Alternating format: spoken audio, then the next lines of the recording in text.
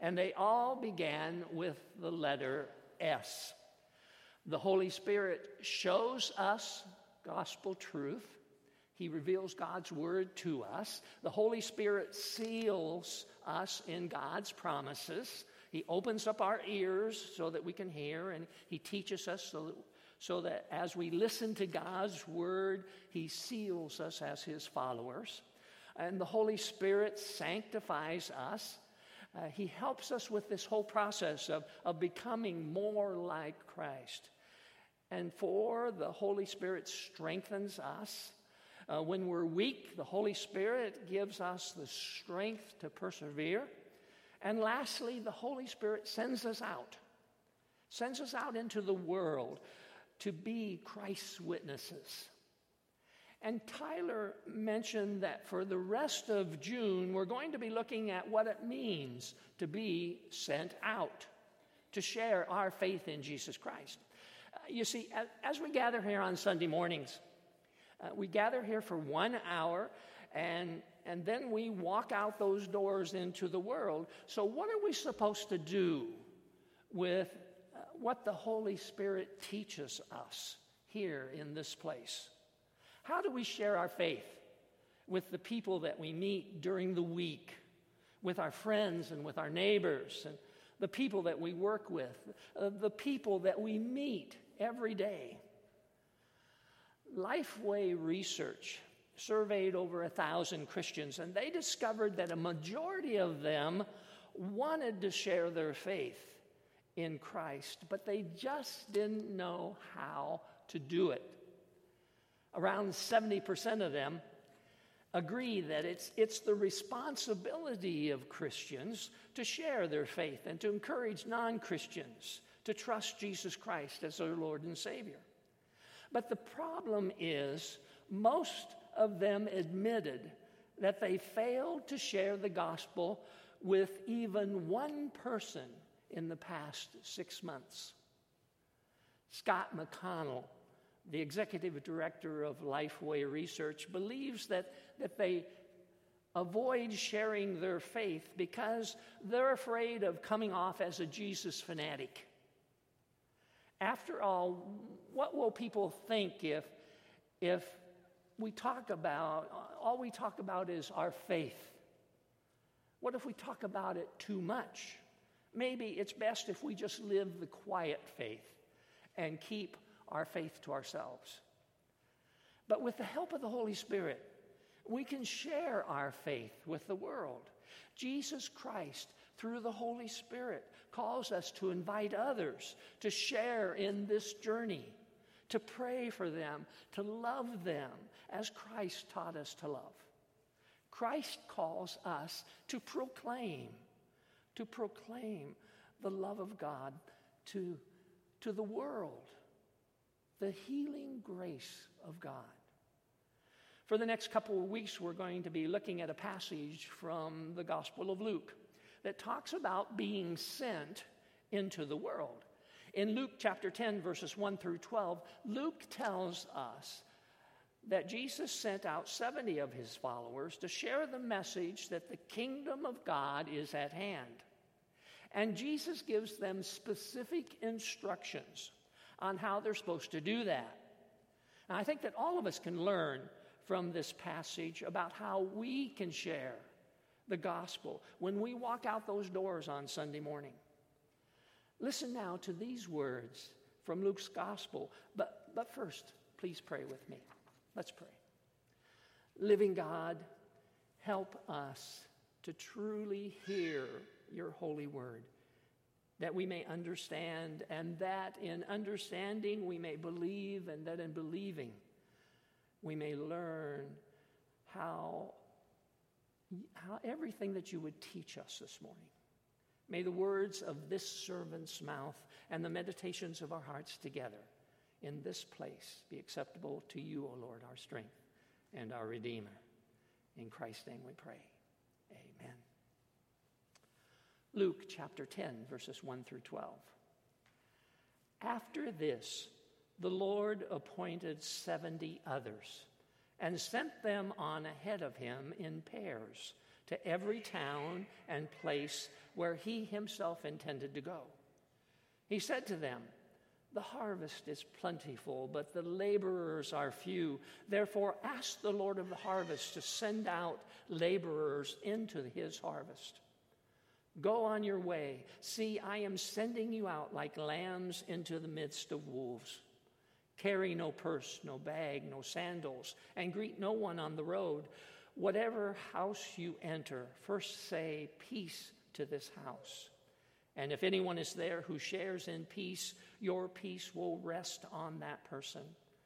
But if not, it will return to you. Remain in the same house, eating and drinking whatever they provide, for the laborer deserves to be paid. Do not move about from house to house. Whenever you enter a town and its people welcome you, eat what is set before you. Cure the sick who are there, and say to them, 'The kingdom of God has come near to you.' But whenever you enter a town and they do not welcome you, go out into its streets and say, 'Even the dust of your town that clings to our feet, we wipe off in protest against you.' Yet know this, the kingdom of God has come near. I tell you that on that day it will be more tolerable for Sodom than for that town." This is the word of the Lord. Thanks be to God. Amen. I wonder this morning if any of you have ever written a personal mission statement. What's your life goal? What do you want to accomplish in life? And how would you like to be remembered when you're gone? Mission statements are important. I Googled mission statements and came up with 1,060,000,000 results. Now, that's a lot of mission statements. Here are a few of the corporate mission statements that I found.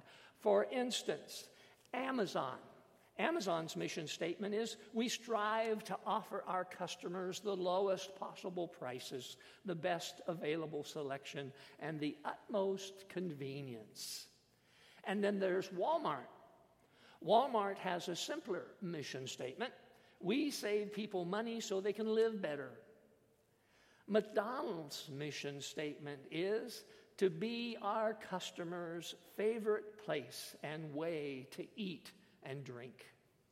Starbucks is to inspire and nurture the human spirit, one person, one cup, and one neighborhood at a time.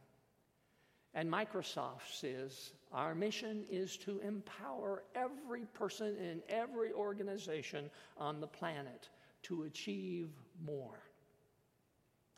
And then there are some rather weird mission statements that I found. One company wrote this: "Our mission is to make everyone else look bad by pointing out their mistakes and flaws so that we can look better." That sounds a little bit like the political environment today, doesn't it?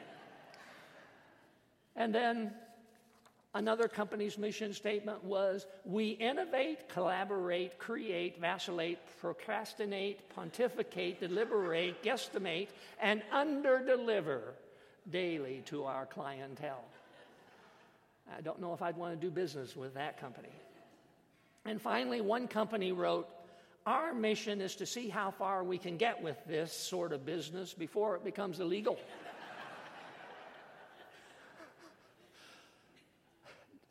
Grand Lakes has a mission statement too. How many of you know what it is? You can find it on our website. Our mission statement is, "We endeavor to be a welcoming congregation that shares in the joy of celebrating the grace and glory of God through meaningful worship, study, service, outreach, and caring relationships of our members and community." What a great mission statement. Now, if you were to write your own personal mission statement, I wonder, what would it look like? Well, Jesus gave 70 of his followers a mission statement. He gave them a task, and then he told them what he wanted them to accomplish. And the story is found in Luke chapter 10. And the story begins with Jesus dividing his followers up into twos and sending them out. In verse 1 we read, "After this the Lord appointed 70 others and sent them on ahead of him in pairs to every town and place where he himself intended to go." They were to go out 2 by 2 and share the good news that God had sent his Son into the world to save the world and to proclaim that salvation had come. You see, over time, the number of his followers had grown. Jesus had the original 12. Let's say we'll call them special. They will become apostles. However, there's this larger group of followers, more than just the 12. And we don't know how many followers Jesus had for sure, but in this story we read that he sends out 70 of them on a mission to the Gentiles. Now, number 70 had a sacred meaning in that it's made up of two factors, two perfect numbers. The number 7 representing perfection, and the number 10 representing completeness and God's law. Remember, there are 10 commandments. 70 was the perfect number of disciples to send out to get the job. Now, there are other references to 70 in the Bible. 70 elders were appointed by Moses in Numbers chapter 11, verse 16. And after sharing the covenant that God had gave him to read to the people of Israel, Moses took 70 elders along with Aaron and his sons up Mount Sinai to have this special meal with God himself. And we can read about that in Exodus chapter 24, verses 9 through 11. Luke continues, and he tells us that Jesus sent out the 70, 2 by 2. Now, the number 2 also has a special meaning. In biblical times, the number 2 was the number of witnesses that you needed for something to be seen as credible. At least 2 people had to agree on something for it to be considered as truth. So the number 2 has this legal aspect of it. Also, there were 2 covenants that God gave to his children. God gave them the old covenant and the new covenant. And there are also other reasons why Jesus might have sent them out 2 by 2. Number 1, 2 people can do more than just one person. Ecclesiastes 4:9 says, 2 are better than 1 because they have a good reward for their labor. And number 2, for protection and for support. Ecclesiastes chapter 4, verse 12 says, though one may be overpowered by another, 2 can withstand him. And then number 3, the third reason is that 2 have more prayer power than 1. Matthew 18, verse 19 tells us, again I say to you that if 2 of you agree on earth concerning anything that they ask, it will be done for them by my Father in heaven. And then number 4, the fourth reason to send them out in pairs is that it helps for one person to be praying while the other person is ministering. If you've ever wondered why the Mormons go out in pairs, that's one of the reasons. One is praying while the other is talking. And then number 5, finally in Matthew chapter 18, verse 20, Jesus proclaims that whenever 2 or 3 are gathered in my name, the Spirit of the Lord is in their midst. So Jesus sends out this 70 followers 2 by 2 on a mission. And then Luke adds these words. He says, Jesus sent them on ahead to every town and place where he himself intended to go. Jesus sent them to every city, every place that he planned to visit. He sent them there to prepare the way of the Lord, in the same manner that John the Baptist was sent to prepare the way for the Messiah. Jesus knew the importance of preparation. You see, preparation is an important aspect of being sent out. Daniel Handler, an author, once wrote that everyone should be able to do at least one card trick, tell 2 jokes, and recite 3 poems in case they get trapped in an elevator. Be prepared. After listening to Jesus and what he taught, the 70 were prepared. They were prepared to be sent out with the message, the kingdom of God is at hand.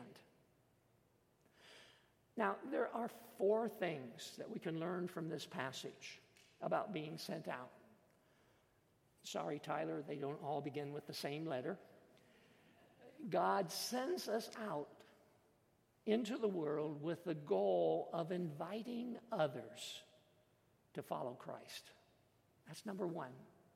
Number 2, God sends us out into the world to share the good news. Number 3, God sends us out into the world to be a healing influence in the lives of everyone that we meet along the way. And number 4, God sends us out to proclaim that the kingdom of God is at hand. Inviting, loving, healing, and proclaiming. God sends us out into the world with those 4 tasks, specific tasks in mind.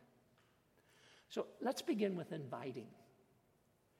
In Luke 10:2, Jesus shares an important task with the 70 he is sending out. He tells them this. He says, "The harvest is plentiful, but the laborers are few.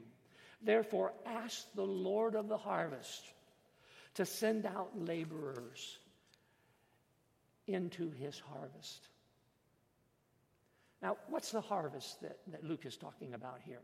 The harvest that Jesus is talking about in the Gospel of Luke is about the opportunity that we have to change people's hearts from being self-centered to being worshipers of God.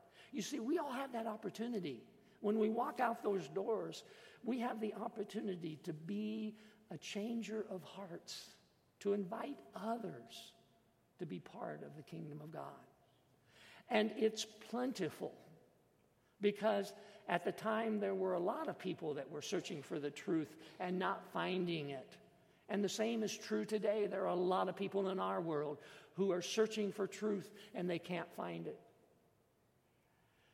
The laborers that Luke refers to are the 70 that's being sent out to preach. And when you compare the number being sent out to the hundreds of people in the nearby towns and villages, 70 wasn't very many. So Jesus tells the 70 to pray that God will add more believers as they go along. More believers who are willing to join the mission. In other words, pray that people will listen and respond and then join with them on the journey. You know, prayer is so important when it comes to being sent out into the world.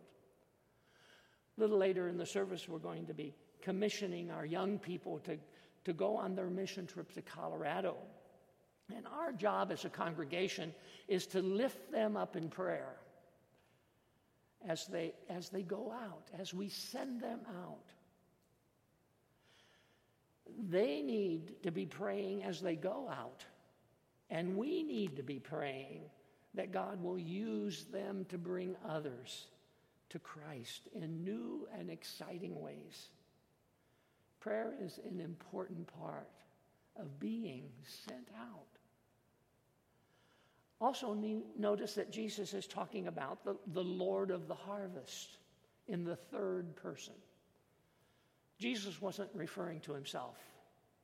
He was telling his followers to ask the Lord, and that means that he wants them to rely on God to bring those who hear the message into the harvest, to help them as they go out, as they share, as they're sent out, to proclaim the love of God, to share God's message of grace.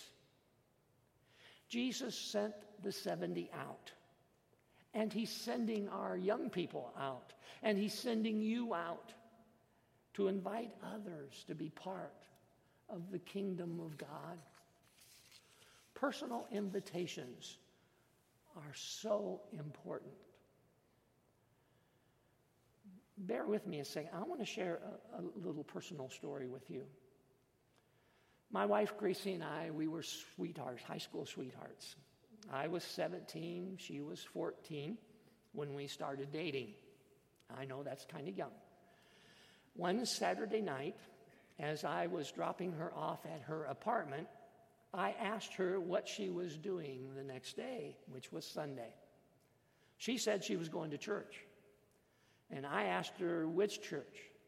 And she said Clifton Heights Presbyterian Church. And I said, well, that's my church. To which she responded, funny, I've never seen you there. Now, Clifton Heights was a neighborhood church, much like Grand Lakes is here. And I had attended Daily Vacation Bible School as a child, but I had drifted away as a teenager. So Gracie invited me to join her, and I did. An invitation. A couple years later, we were married at Clifton Heights Presbyterian Church. Gracie was 16 and I was 19. Now, our first few years of marriage was a period of adjustment. We moved 5 times that first year. And eventually, we bought a house and we settled down. Our first son was born, and 13 months later, Kenny, our youngest son, who some of you may know, was born. And in the meantime, we drifted away from the church. But a woman by the name of Phyllis Faust, a member of Clifton Heights, kept calling us every month, inviting us to come and be part of the Sunday school class called the Singles and Doubles. And every month they had a get-together, and every month Phyllis would pester us with an invitation. And finally I said to Gracie, just say yes so that we can get her off our backs. Well, we went to that party, and we enjoyed it so much that we started going back to church. Her invitation started us on a journey that took us into the ministry. I sincerely believe with all my heart that God sent Phyllis Faust into our lives to invite us to join the harvest, to be a follower of Jesus Christ. You see, my friends, invitations are so important. When you invite someone to come to church, to join a class, to get involved in the church, God is using you as an instrument of His grace to make a difference in the life of those you invite. The 70 were sent out to invite others to join the harvest. God calls us to do the same. Inviting is an important part of what it means to be sent out, to walk out those doors on Sunday morning, to go and invite others to come back and join us. The second task that Jesus gave the 70 was to share God's love. I really believe that all of us have the capacity to love the darkest of people and to find light in the darkest of personalities. And that's what I believe this text is saying to us this morning. Jesus is saying to his disciples, love one another as I have loved you. He tells them to take nothing with them but love. Verses 4 and 5 says, carry no purse, no bag, no sandals, and greet no one on the road. Whatever house you enter, first say, peace to this house. Jesus gave them the task of loving others, loving those that they met along the way with unconditional love, to love others in their brokenness, in celebration, in pain. All they carried into the world was Christ's love. And that's something that we all need to do when we walk out those doors. It's the one gift that we're freely given, and the one gift that we can freely share with others. When we're able to love one another, when we're able to be Christ to one another and see Christ in each other, that's all it takes to change lives. God sends us out of this place to share his love. I want to close with an old story about a farmer. There was this old farmer one time, and one day lightning struck his shed and burned it down. But he said, well, that's okay. It saves me the trouble of tearing it down. Then it poured down rain. But he said, well, that's okay. I don't have to wash my truck. And when someone asked him what he was going to do now, he replied, I'm waiting for an earthquake to shake the potatoes out of the ground.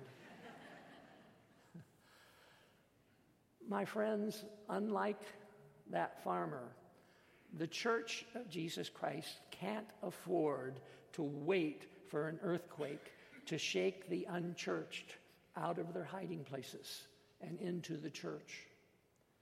God sends us into the world with a mission to share the good news of his love and grace in Jesus Christ.